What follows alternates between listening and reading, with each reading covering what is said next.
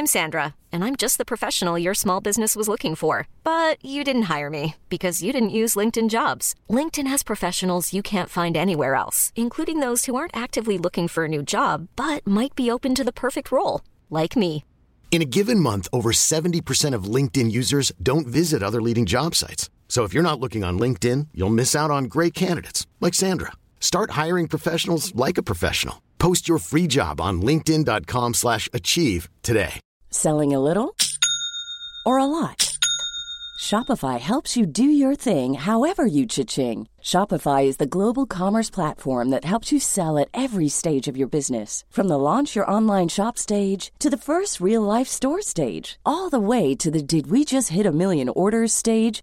Shopify is there to help you grow. Shopify helps you turn browsers into buyers with the internet's best converting checkout. 36% better on average compared to other leading commerce platforms. Because businesses that grow, grow with Shopify. Get a $1 per month trial period at shopify.com/work. Shopify.com/work. Ryan Reynolds here from Mint Mobile. With the price of just about everything going up during inflation, we thought we'd bring our prices down. So to help us, we brought in a reverse auctioneer, which is apparently a thing. Mint Mobile Unlimited Premium Wireless. How to get 30, 30, bit to get 30, bit to get 20, 20, 20, bit to get 20, 20, bit to get 15, 15, 15, 15, just $15 a month? Sold! Give it a try at mintmobile.com/switch. $45 up front for 3 months plus taxes and fees. Promo rate for new customers for limited time. Unlimited more than 40 gigabytes per month. Slows full terms at mintmobile.com. The Chase Thomas podcast. My nephew needs me to record. See, I already hate it. I hate it. Let's do it. All right, hello, and welcome back to another episode of the Chase Thomas podcast, where I'm still the aforementioned Chase Thomas, coming to you live from Knoxville, Tennessee. Everything School HQ, a pod divided, everyone's favorite college football show here on the Chase Thomas podcast, where I am joined by fellow University of North Georgia alumni and my good friend Matt Green. Matt, good evening, sir. How are you? Good evening, sir. It's good to be back with you at the day of the national championship. It's big stuff, man. It is officially, because it's a bittersweet day, because biggest day of the college football season, but also this is basically the start of the off season, and what another 500 days? Not 500. The year's not nearly that long. Like 200 days until college football season or something like that. I heard someone drop the stat, and it was a depressingly high number. I mean, 500 was wild. You're penciling in past another calendar year. I don't know where that came from, Matt Green. Well, we're going on Mars calendar. The years are a little bit longer. I don't, but no, I mean, for me, Tennessee now top 5 basketball program blows out Ole Miss on Saturday. Baseball right around the corner. I mean, it's just nice. Like, I'm not sweating. Those Bulldogs 9 straight, I believe, in basketball. Beat Missouri this weekend, so watch out for those Dogs. Hey, did you watch it?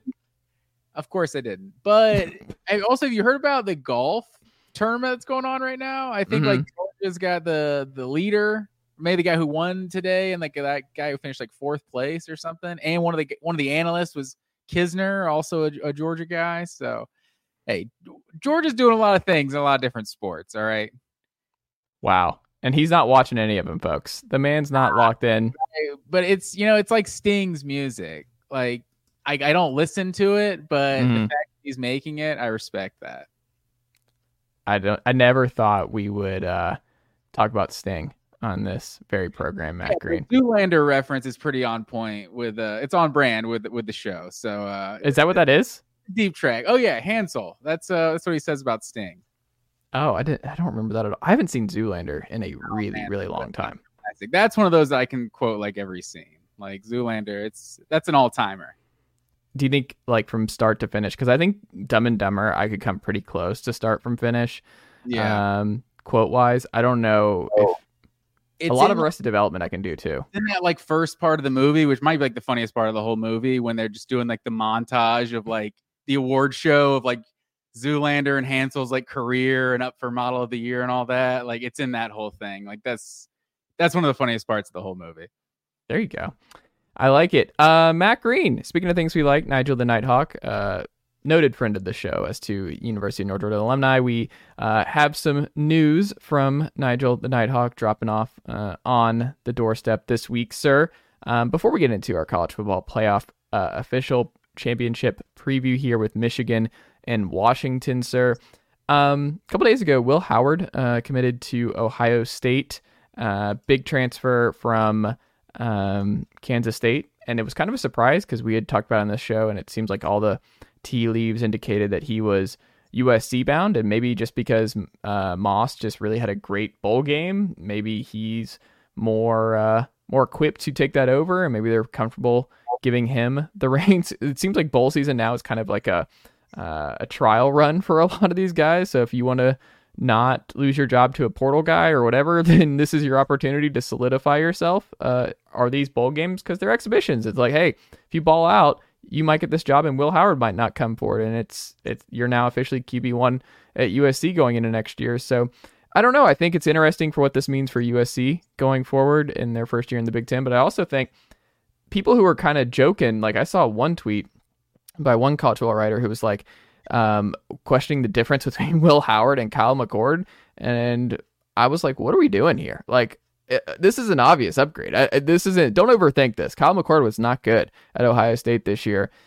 Will Howard has been a good college football quarterback who's won a lot of games and played a lot of good football over the last 2 years. And I don't know. I think this is a huge win, actually, for Ohio State and Ryan Day. I think this is a big time dub for the Buckeyes. What say you, Matt Green?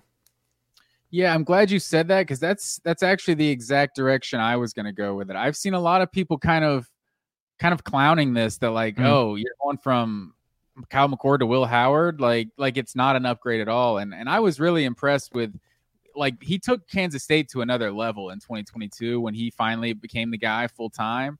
And I mean, he wasn't amazing last year, or this past year, but like, Kyle McCord was just so average. I mean, he's only been a starter for 1 year. It's like, maybe this guy does improve, but it's when you're at Ohio State, you're given the keys to a Lamborghini. Like, it's just, it's not hard. And we've seen guys at Ohio State that haven't even had NFL success that just come in and absolutely ball. So the fact that their offense just felt so average with, the best wide receiver in the country, another potential first round pick, just loaded with weapons. And we're just not used to Ohio State looking like really a Big Ten team. Like, they just look like, a better offense than the rest of the Big Ten for the most part. But it was not what we're used to seeing with how dynamic Ohio State is offensively. I think Will Howard, yeah, like you said, is a definite upgrade. I think he's a better athlete than Kyle McCord too.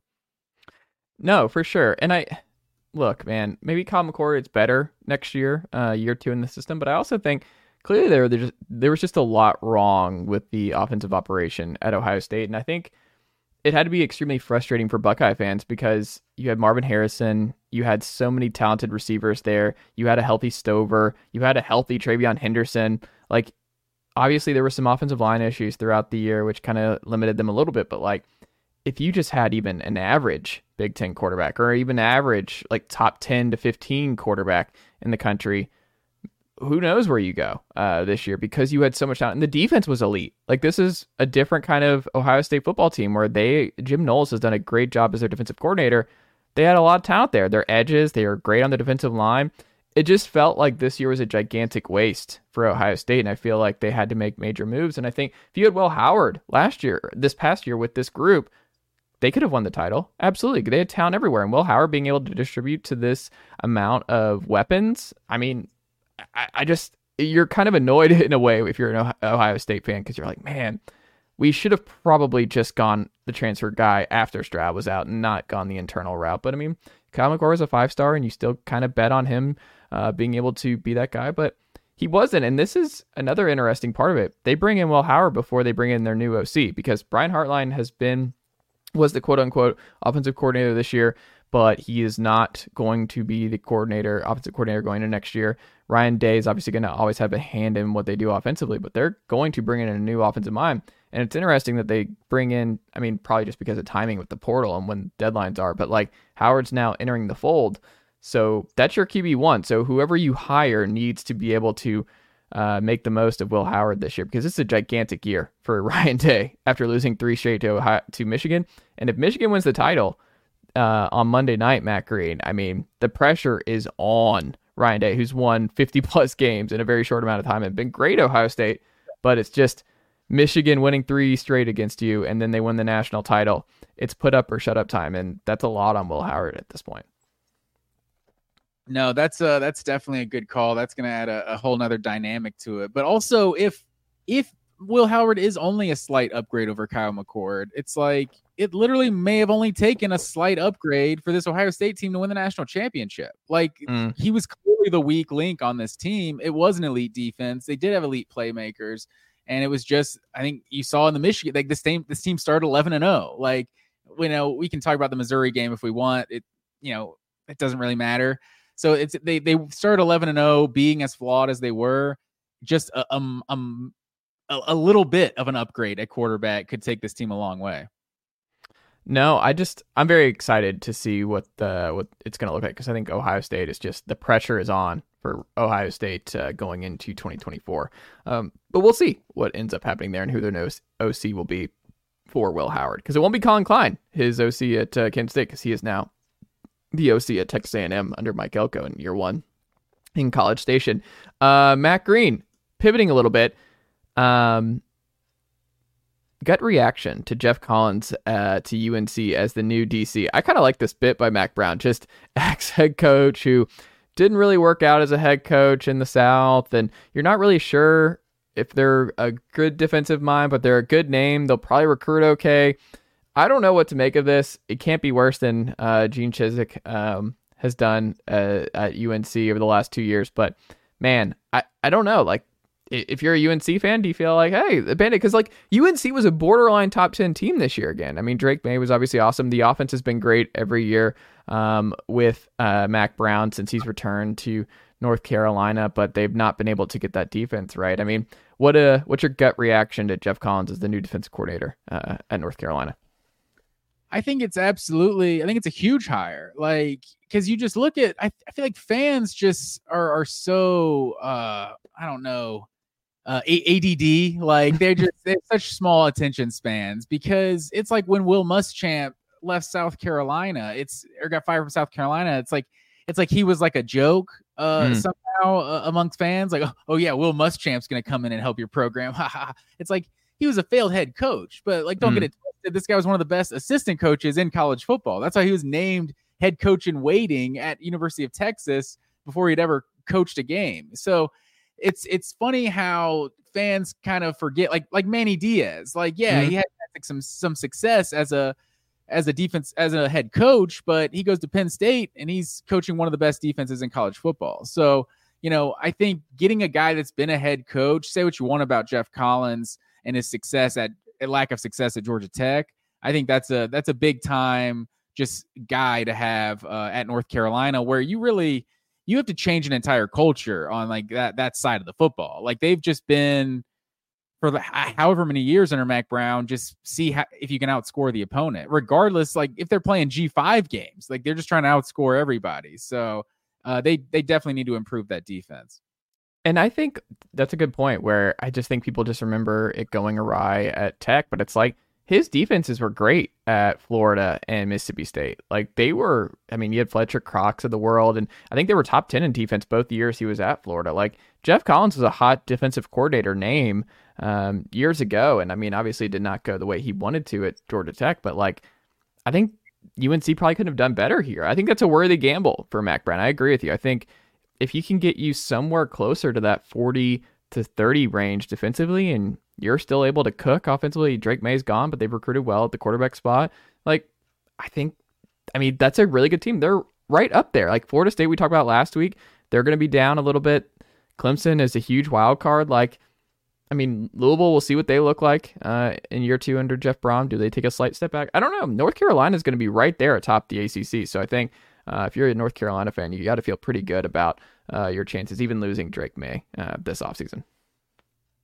Yeah, it definitely feels like they wasted 2 straight elite talents at the quarterback position, and we'll see where they can go from there. Speaking of wasting all-time great quarterback runs here, Matt Green, the LSU Tigers, the Heisman winner this year, not play a meaningful college football playoff game this year because that defense did not go well for House and company. And Brian Kelly, to his credit, he made quick moves and he cleaned everybody out on the defensive side of the ball. He loses his OC though, who goes back to Notre Dame. Big time assistant hire by Marcus Freeman to get him back, who orchestrated this great season from Jaden Daniels and company. So we'll see how that unfolds on that front, because Auburn also is looking for a new offensive coordinator after firing Philip Montgomery last week. So we'll see how the Auburn LSU OC battle goes between two SEC West rivals here, sir. But they go out and they get Brian Baker, who coached an elite defense. You saw him up close this year when Missouri came to the University of Georgia this fall and played Georgia extremely well on the road. This is a big hire for LSU, so credit to Brian Kelly for bringing in Baker, because I think my immediate reaction is this is good. They had to get right. He made adjustments and he got right with this guy. Yeah, I mean, something had to change on that side of the football. Like if this team had a top 50 defense, like they probably win the West this year. But they were just they made Wisconsin look like they had a good offense. I mean, that's the bowl game, but it's still it was more of the same that we saw all year from LSU. And he has experience in the area. He was the Louisiana Tech DC from 2015 to 2018. He's going to get $2.5 million a year, which will make him the highest paid assistant in college football this year, Matt Green. Hey, get paid. LSU's got big time potential defensively. Like they have no business playing that way. So Brian Kelly, this is, after year two, like it's interesting how we talk about like the year two bump, and lots of times it doesn't come from the guys who actually have a good year one, like for whatever reason. And so to go into year three, firing with a new defensive staff, I don't know. It'll be interesting. It'll definitely crank up the pressure. Oklahoma and Texas joining the conference. It's not going to get any easier. What would you guess his record is 2 years in, without looking? I mean, I think it's probably not easy. 20-6. That's exactly right. He's been exactly 10-3 both years. Yes. And it doesn't feel like Brian Kelly's just solid. Like he's just raised the program. They're going to be great every year now. It's just like you got to nail these coordinator hires, but also we'll see. Garrett Nussmeier is going to get the opportunity to finally take over as QB1 here. You've recruited well. That they just landed the number one recruit in the 2025 class in Bryce Underwood this week. So that's a big one for LSU. He's recruiting well. But we'll see. I think LSU is a very interesting year three team. And then what if Brian Kelly gets stolen by Michigan this offseason? If Michigan wins the title, what if Jim Harbaugh bolts for the Chargers and he takes the Michigan job? Like then all kinds of chaos might unfold here.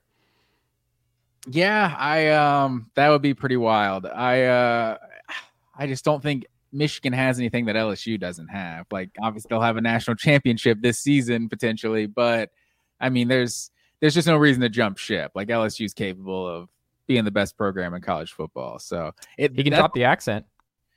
That's fair. That's why this year was just so surprising, because you felt like Brian Kelly was gonna stop LSU from being this just hot or cold team, and giving up 50 points and things like that. Like just seeing a defense that bad with how just solid they always were year in, year out in Notre Dame, with probably lesser athletes than LSU's getting on the defensive side of the ball.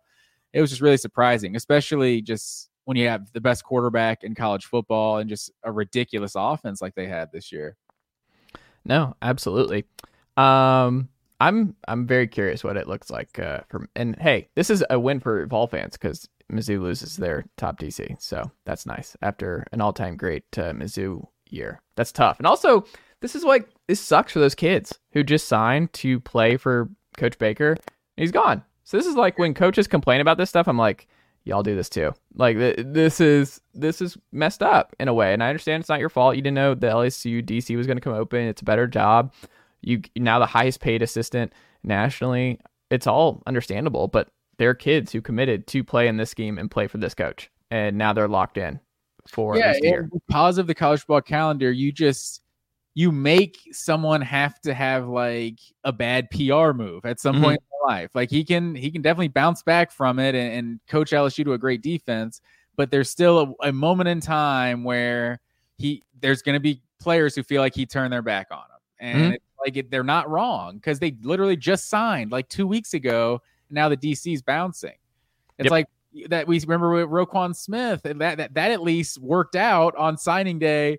The linebacker coach from UCLA was getting hired by the Falcons, and so he didn't sign last minute. But you put these coaches in such a terrible position, like just like we have the portal sign, like we need to have that period where this is where the coaches are going to pros, going to college, and the coaching carousel is happening. Like if you could just make these all different periods of time, then nobody has to feel like they're turning their back on anybody. Absolutely.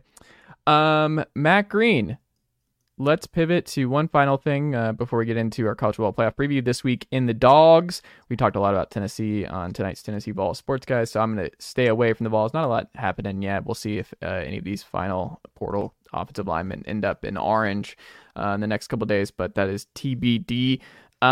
This week in dogs, Julian Humphrey back for the University of Georgia. He entered the portal. Will Muschamp and company swoop in and get him out of the portal? How important was it to get Humphrey back for this Georgia cornerback room in 2024, Matt Green? I think it was huge, especially with having like some big time backups that have already hit the portal with AJ Harris and Nyland Green. Like those dudes are both former top like 40 recruits coming out of high school, and they're both in the portal. I know Nyland Green's committed to Purdue. I don't think AJ Harris is actually, I think there is a chance he might come back to Georgia, but there's no, he hasn't actually committed anywhere yet. But yeah, I mean, Dalen Everett was basically the only guy that was giving up passes in Georgia's defense this year. Like no disrespect to him, but he was the one weak link, and defenses picked on him for sure. He's the one that was a first year starter. So you saw we saw Julian Humphrey come in for Everett at times with Kamari Lassiter on the other side. So I think near the end of the season, some people were starting to think Humphrey was going to take that second cornerback spot until he got hurt, I think in the second or third to last game. So he's definitely a projected starter. And so to have him coming back is huge because Georgia's already, they're losing Tyke Smith. They're losing Javon Bullard and Lassiter in the secondary. So they need a little bit of that continuity back. No, I don't disagree. I'm very curious. I mean, with the defensive talent just changes at Georgia, I wonder how this all unfolds for them. Because, I mean, they got some guys back. I think that's going to happen in the portal, by the way, folks. Like, just because a guy enters the portal, like, it's kind of just a leverage play. And some, like, Georgia obviously put the full court pressure to bring him back, and you saw how they valued him. Like, it's obviously a little bit different with the way they see Humphrey versus, I think, AJ Harris and Nyland Green, right?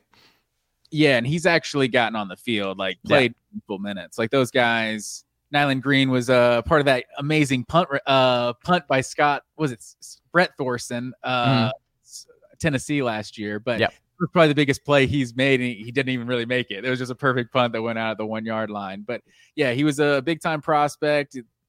He has all the potential. So I was a little surprised that with the second cornerback spot kind of being up for grabs, that some of these underclassmen decided to transfer. But maybe they see the writing on the wall, and that Julian Humphrey is clearly that second corner if he's back. Well, now that he is coming back. Absolutely. Matt Green, you ready for our college football final preview here this week? Yeah, man. Let's do it. This is the big one. 2-0 last week, Matt Green. Many were wondering about Washington and Michigan. I was thinking about this today. I don't know if you agree. Isn't it kind of nice that the last 14 playoff is ending with two undefeated teams? Because I don't think we'll ever see this again in college football. I don't think we'll ever see two undefeated teams match up in the college football national championship again in our lifetime. That's as long as the 12-team playoff, and I think it eventually goes like 16 or something years from now. But I don't know. Isn't that just kind of nice that that's how it's ending with two undefeated teams? First of all, we are definitely going to see two undefeated teams again. Do you really think so? It's going to happen without a doubt. It's a lot of games, man. You're looking at like 16, 17-0 potentially.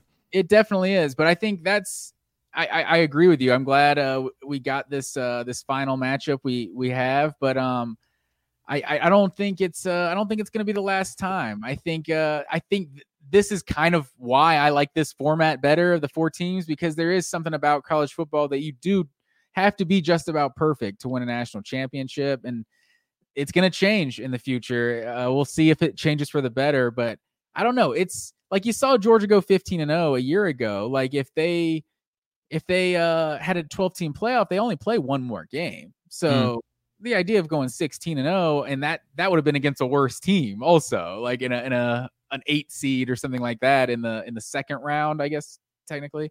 So yeah, I don't think we're done seeing undefeated teams. It'll be tough though. It might just be that much more impressive. For sure. Well, let's start here because I've gone back and forth on this. I was pretty certain about Washington and Michigan winning their games last week, Matt Green. I will confess, I am less certain about where I sit on this particular game. I think this is an awesome defense wins championships versus offense wins championships type deal in modern college football. I'm excited for that matchup here. If Michigan can slow down Michael Penix in this roster for the first time of anybody this year, and if it was anybody, guess what? The number 1 scoring defense in the sport is a fun final boss for Washington. But in your estimation, why will, if we're going to play both sides here like we did last week, if Michigan wins, why will Michigan beat Washington on Monday night? So I think if Michigan wins, that's the tricky part, because I think Michigan can win this game a lot of ways. I think Washington kind of has to win this game a certain way. But I think like if Michigan forces multiple interceptions from Michael Penix, I think that's like, if you need like a guarantee, like a stat that like that's going to guarantee a Michigan win, I think multiple turnovers equals a Michigan win. I think a Michigan win, to me, I think it has to be kind of a big win. I think it has to be Washington unfolds a little bit. I think Washington, like, they get down 8+ for the first time all season. I think for Michigan to win this game, I think it's not going to look like TCU Georgia a year ago, but I do think it needs to be for them where it's like this domination where Washington can't do anything with this Michigan front, that Washington's not able to get on the field because Michigan is just doing 4-yard play after 4-yard play after 4-yard play and really just grinding this Washington front seven into submission with Blake Corum, Donovan Edwards, and then taking the occasional deep shot or underneath stuff to Wilson or whoever and just living on that. And Washington just not being able to do anything about it. I think that's how Michigan has to win this game if they're going to win. I actually don't think it's going to be like a Michigan-Alabama a week ago. To me, the recipe for Michigan winning this game is Washington getting in their own heads here, where if you're down 14-0 or 10-0 even early to a team like Michigan, how does Washington respond to being punched in the mouth like that? They haven't been in that kind of situation. If I see we're after the first quarter and it's like 7-3 Washington, I think it might get a little bit uneasy for Michigan fans. They might not have been in a specific situation like battling from behind, but this team's been in so many close games all year, like just street fights, like different kinds. Washington or Michigan? Washington. Yeah, for sure. And that's why I just feel like if you're Michigan, to feel good about this, you do not want this to be close going into the fourth quarter. I think this needs to be like 24-7 going into the fourth quarter if you're a Michigan fan to feel okay. Because if this comes down to one final possession, I'm not taking Michigan here. Like, I understand they had a great fourth quarter and took Milroe fumble. It took Hiring for your small business? If you're not looking for professionals on LinkedIn, you're looking in the wrong place. That's like looking for your car keys in a fish tank. LinkedIn helps you hire professionals you can't find anywhere else, even those who aren't actively searching for a new job but might be open to the perfect role. In a given month, over 70% of LinkedIn users don't even visit other leading job sites. So start looking in the right place. With LinkedIn, you can hire professionals like a professional. Post your free job on linkedin.com/achieve today. When you make decisions for your company, you look for the no-brainers. And if you have a lot of mailing to do, Stamps.com is the ultimate no-brainer. It streamlines your processes to make your business more efficient, which makes you less busy. Mail checks, invoices, legal documents, and everything you need to keep your business running with Stamps.com. Seamlessly connect with every major marketplace and shopping cart. Schedule package pickups and see your cheapest and fastest shipping options from different carriers, with rates up to 89% off USPS and UPS rates. And with the Stamps.com mobile app, you can take care of mailing and shipping wherever you are. Make the same no-brainer decision as over 1 million other businesses with Stamps.com. Sign up with code PROGRAM for a 4-week trial, plus free postage and a free digital scale. No long-term commitments or contracts. That's Stamps.com. Code PROGRAM. Some luck here for Michigan to pull that one out against Alabama. I think you want to stay away from that against Washington because they won't make those same mistakes. I'd say they forced that Milroe fumble, right? Like that's not just like wasn't just like a fluke thing, like the muffed punt. Like they didn't. Alabama didn't force the muffed punt, but I mean I don't know. I think Michigan's got multiple different ways because Washington doesn't have that elite defense. Like they've played well at times for sure. They're not just some garbage. Probably something like 2019 LSU. Like that's a team that won with offense, but by the end of the year, the defense was making some plays. They weren't terrible. So I could see Michigan being able to run on them, or maybe Michigan's able to get some big pass plays like they were. Like this Alabama defense is a lot better than Washington's, and Michigan was able to get some big plays on them, and JJ McCarthy was able to have success against them. So Washington is 109th in the country in sacks this year, 19 sacks on the season. So if McCarthy's going to have time, obviously I've been as critical of JJ McCarthy as anybody, but if you're giving him time to find a guy, Michigan's got enough good receivers. Like they're not elite, like NFL type guys, but they have a bunch of good receivers that can get first downs and just keep the chains moving. I also wonder when I look at this game, what do you think is the likelihood that Michigan is able to just establish their will and make this ugly and make this a situation where Michael Penix has his worst game as a Husky? Like based on what you've seen from Michigan over the course of the year, Matt Green, what is the likelihood that they're able to limit Washington to 10 to 17 points, something like that in this game? It's hard to say because the two best quarterbacks they faced this year were Talia Tagovailoa and Kyle McCord. And in both games, both of those guys were held to like around 250 yards, and both of them threw 2 picks. McCord threw 2 touchdowns and 2 picks, or did Talia? No, yeah. McCord threw 2 touchdowns, 2 picks, and Tagovailoa threw no touchdowns and 2 picks. So in those 2 games, we're still close. So they haven't faced a quarterback anywhere close to what Michael Penix Jr. has been this year. Obviously, they faced him a couple years ago at Indiana, but this is a different guy now in Kalen DeBoer's offense, and these receivers they have. It's just like I'm trying to compare this like to like 2 teams we've seen before, and like the closest thing kind of feels like 2019 LSU and 2021 Georgia, like just kind of the styles that this Washington and Georgia and this Washington Michigan team are. So if in that exact hypothetical matchup, I think most people are probably taking 2019 LSU. So I keep going back and forth on this game personally. I do too, but I also think it was interesting. So their last title, they shared it with Nebraska in 97, right? And they were undefeated that year. Woodson wins the Heisman. S&P Plus, they were actually higher this year than that 97 title team per Bill Connolly. So, I mean, this is a better team, at least statistically, than a team that won the title in 97. I got a win. Yeah. For you. So like you said, last national title they won, they split with Nebraska in 97. Do you know when their last national championship was before that, sir?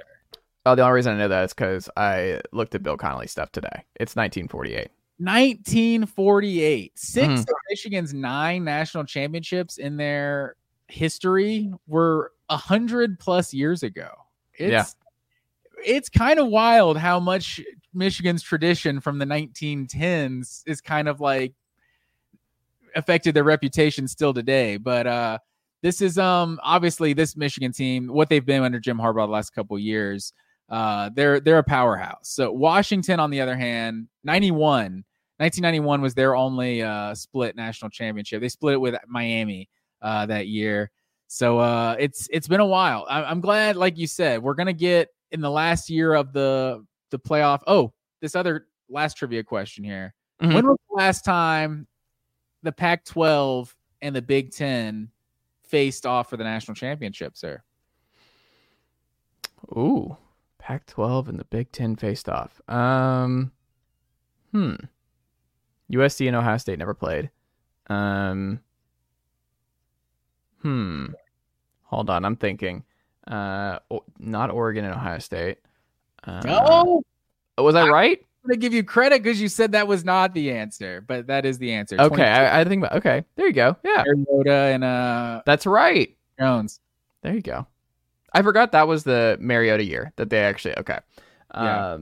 Man, time flies. There you go. See, we did it.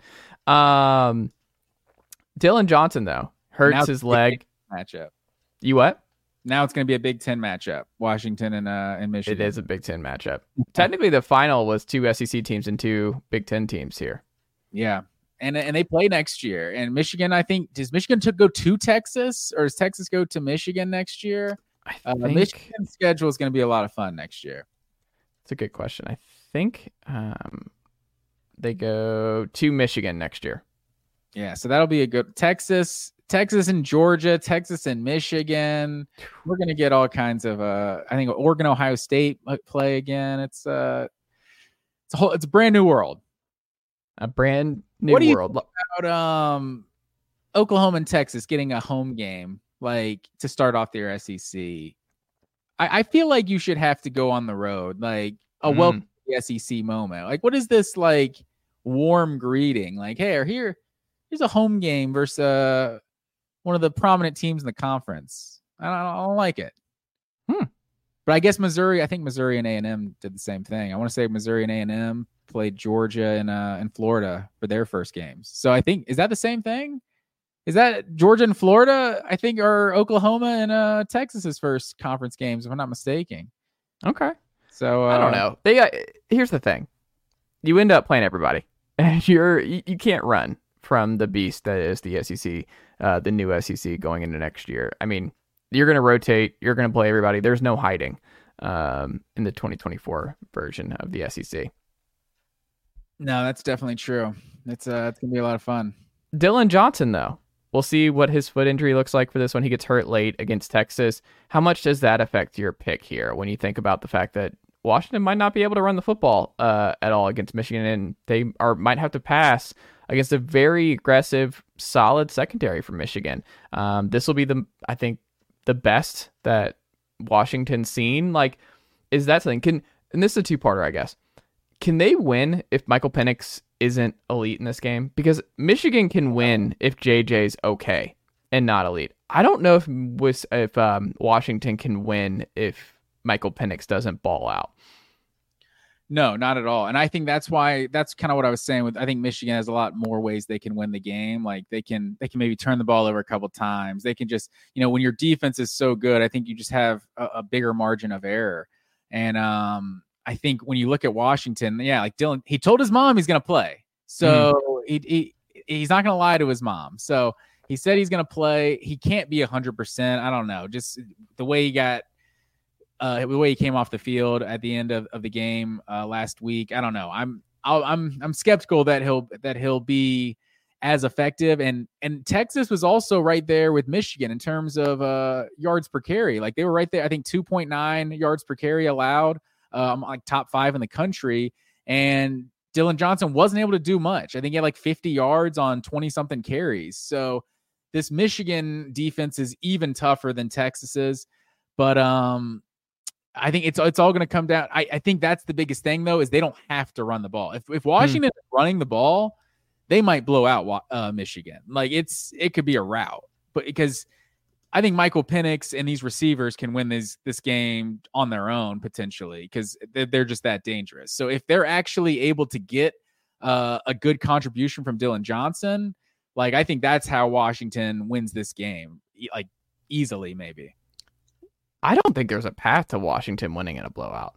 I think there's a path to Michigan winning in a blowout where like they're front seven and they just dominate in the trenches and make life a living hell for Washington in a way that they have not experienced all season long.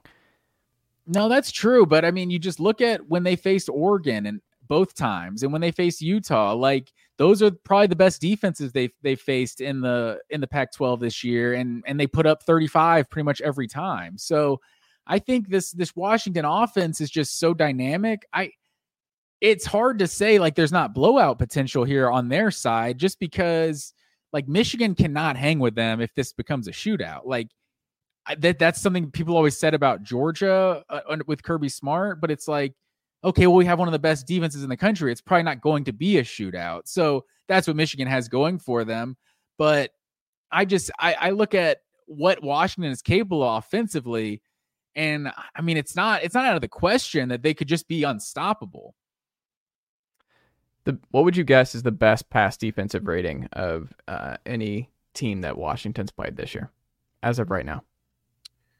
I know Utah's the best total defense rating in the Pac-12. So, but not overall or not pass defense.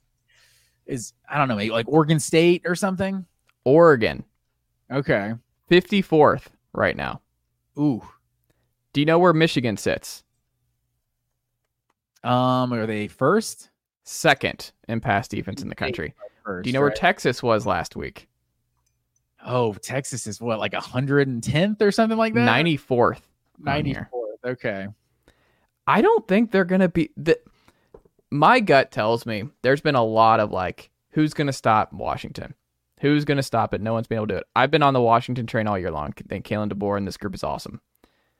This is like the ultimate like blue chip battle too here, that I think this is where it ends. I mean, I'm just going to go ahead and put out my pick right now. I think Washington's a great story. I think they've had an amazing season. I don't think they're beating Michigan. I don't think they're going to be able to do what they've done all season long against Michigan. I think Michigan, it's going to be kind of cold-blooded how this game goes. It's just, the more I sit on it, the more I think about it, I think Michigan's going to dominate in the trenches here. And I think they're going to push Washington around in a way they have not been pushed around all year long. Oregon tried. They weren't able to do it. I think Washington's not going to be able to make some big-time turnovers, really get Michigan off the field here. My gut tells me it's going to be, I'm going to put my final pick, Michigan 31, Washington 10 is going to be my pick. I actually think Michigan 10. I think this is going to be kind of mean. That's my gut, is this is going to be a mean Michigan title where they're frustrated. They can't have, Michigan takes away the big play altogether, and they just grind Washington into submission. And look, love Washington. My gut tells me this is where it ends, and that Michigan, who has been the best college football team all year long, they finish the drill here and take their championship back to Ann Arbor. And the most hilarious, like the Connor Stallions thing, I wonder too, like in a different universe, are they as just fired up if Harbaugh doesn't get suspended and they don't have these emotional victories and the team doesn't come together the way that they did during this mid-season craziness? Because that clearly helped them. Like that clearly brought this team closer together, and it was an us against the world type deal. It's helped them in a major way. Hard to say it helped them. It's like they definitely didn't hurt them. They're dominating most of the shitty teams they played for like the first 9-10 games, and then they beat Penn State, they beat Ohio State. So, but it's kind of like what you said. You're a Georgia fan. You understand this, where it's like everyone said we're 7-5. They were saying like this is that version where they're like, we only can win when we cheat. Like, oh yeah, we only win when we have a guy appearing at Central Michigan games. Flex at all. Like, yeah, you got caught cheating, and then your quarterback's stats were like significantly worse in those games after the cheating had been exposed. Like, after Harbaugh wasn't around.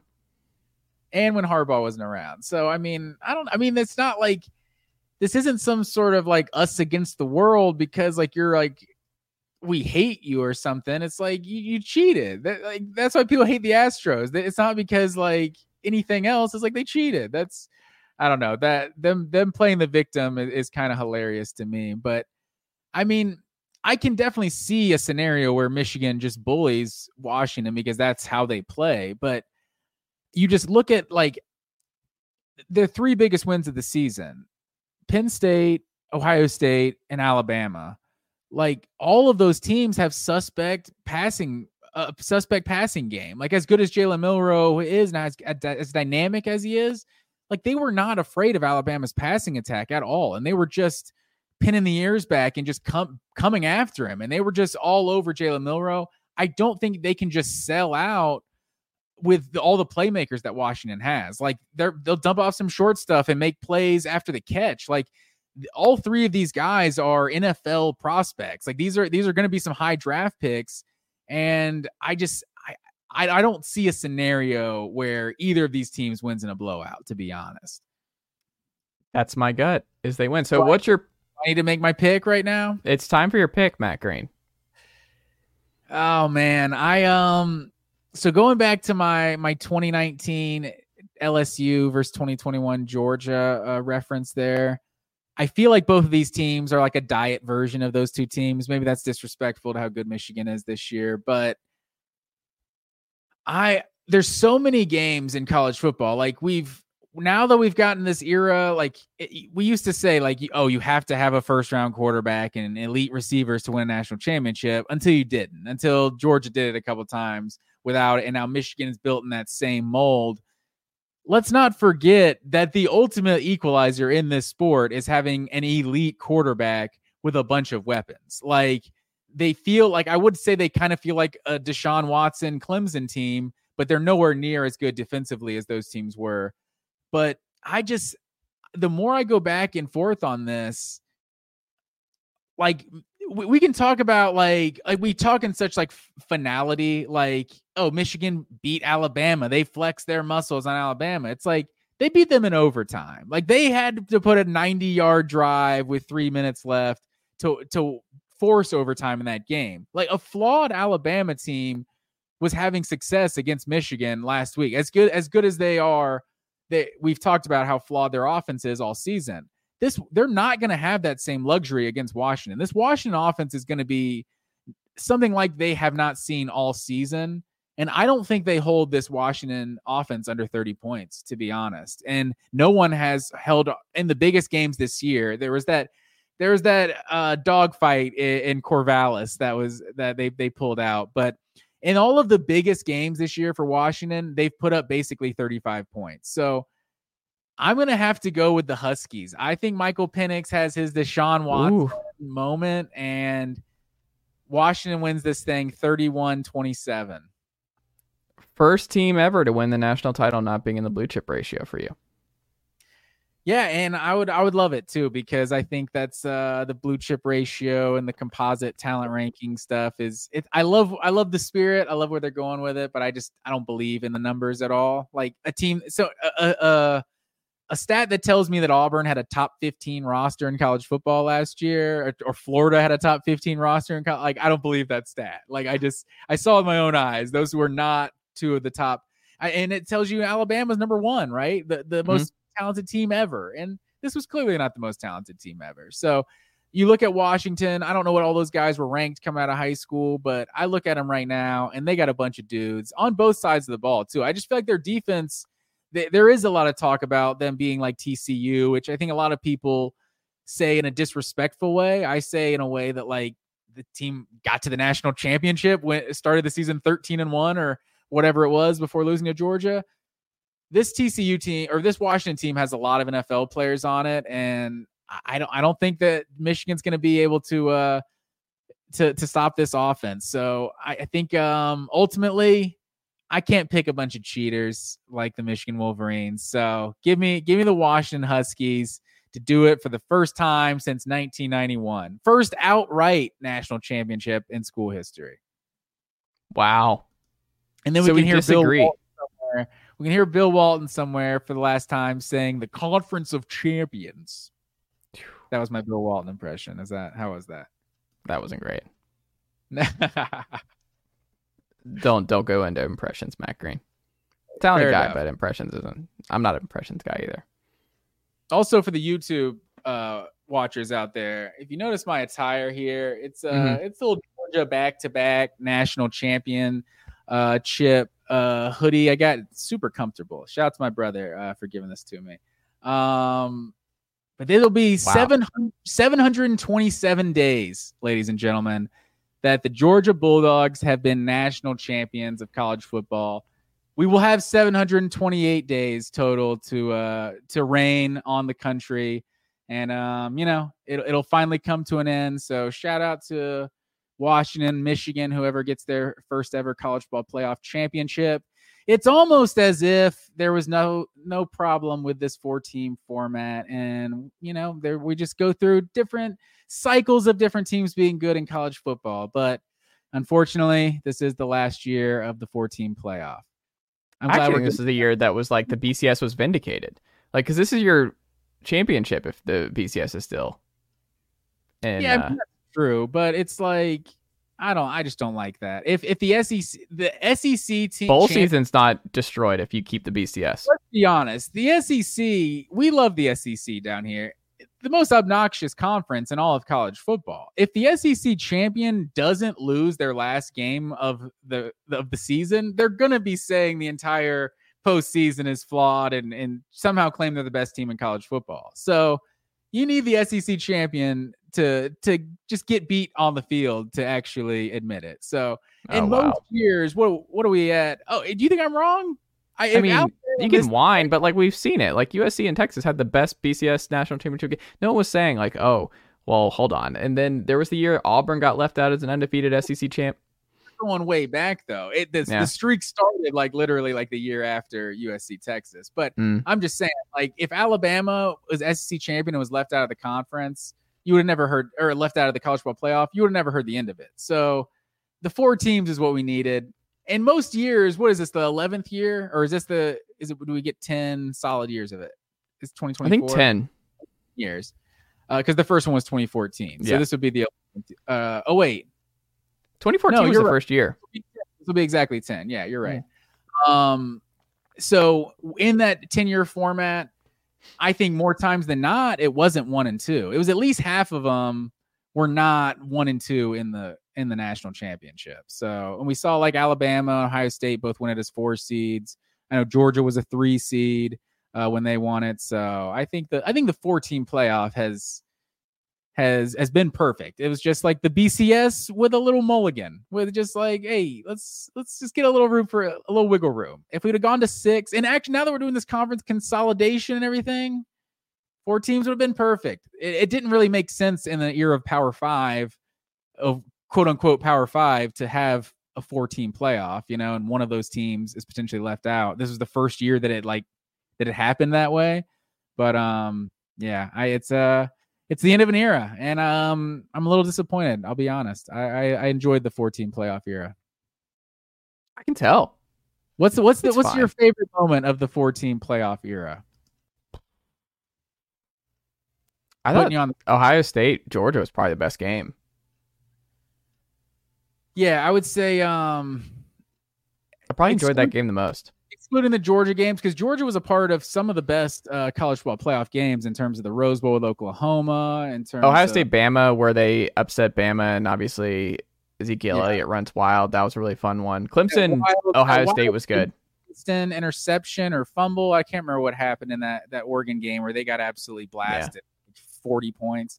But no, probably Deshaun Watson. I feel like that kind of like changed the landscape of college football. I feel like when Deshaun Watson and Clemson took down Alabama, that was for all time games. But yeah, some great moments.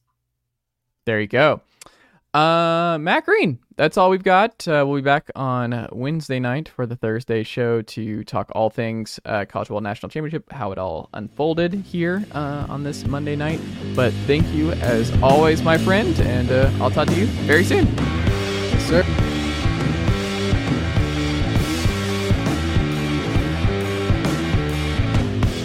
Nicely done, nephew.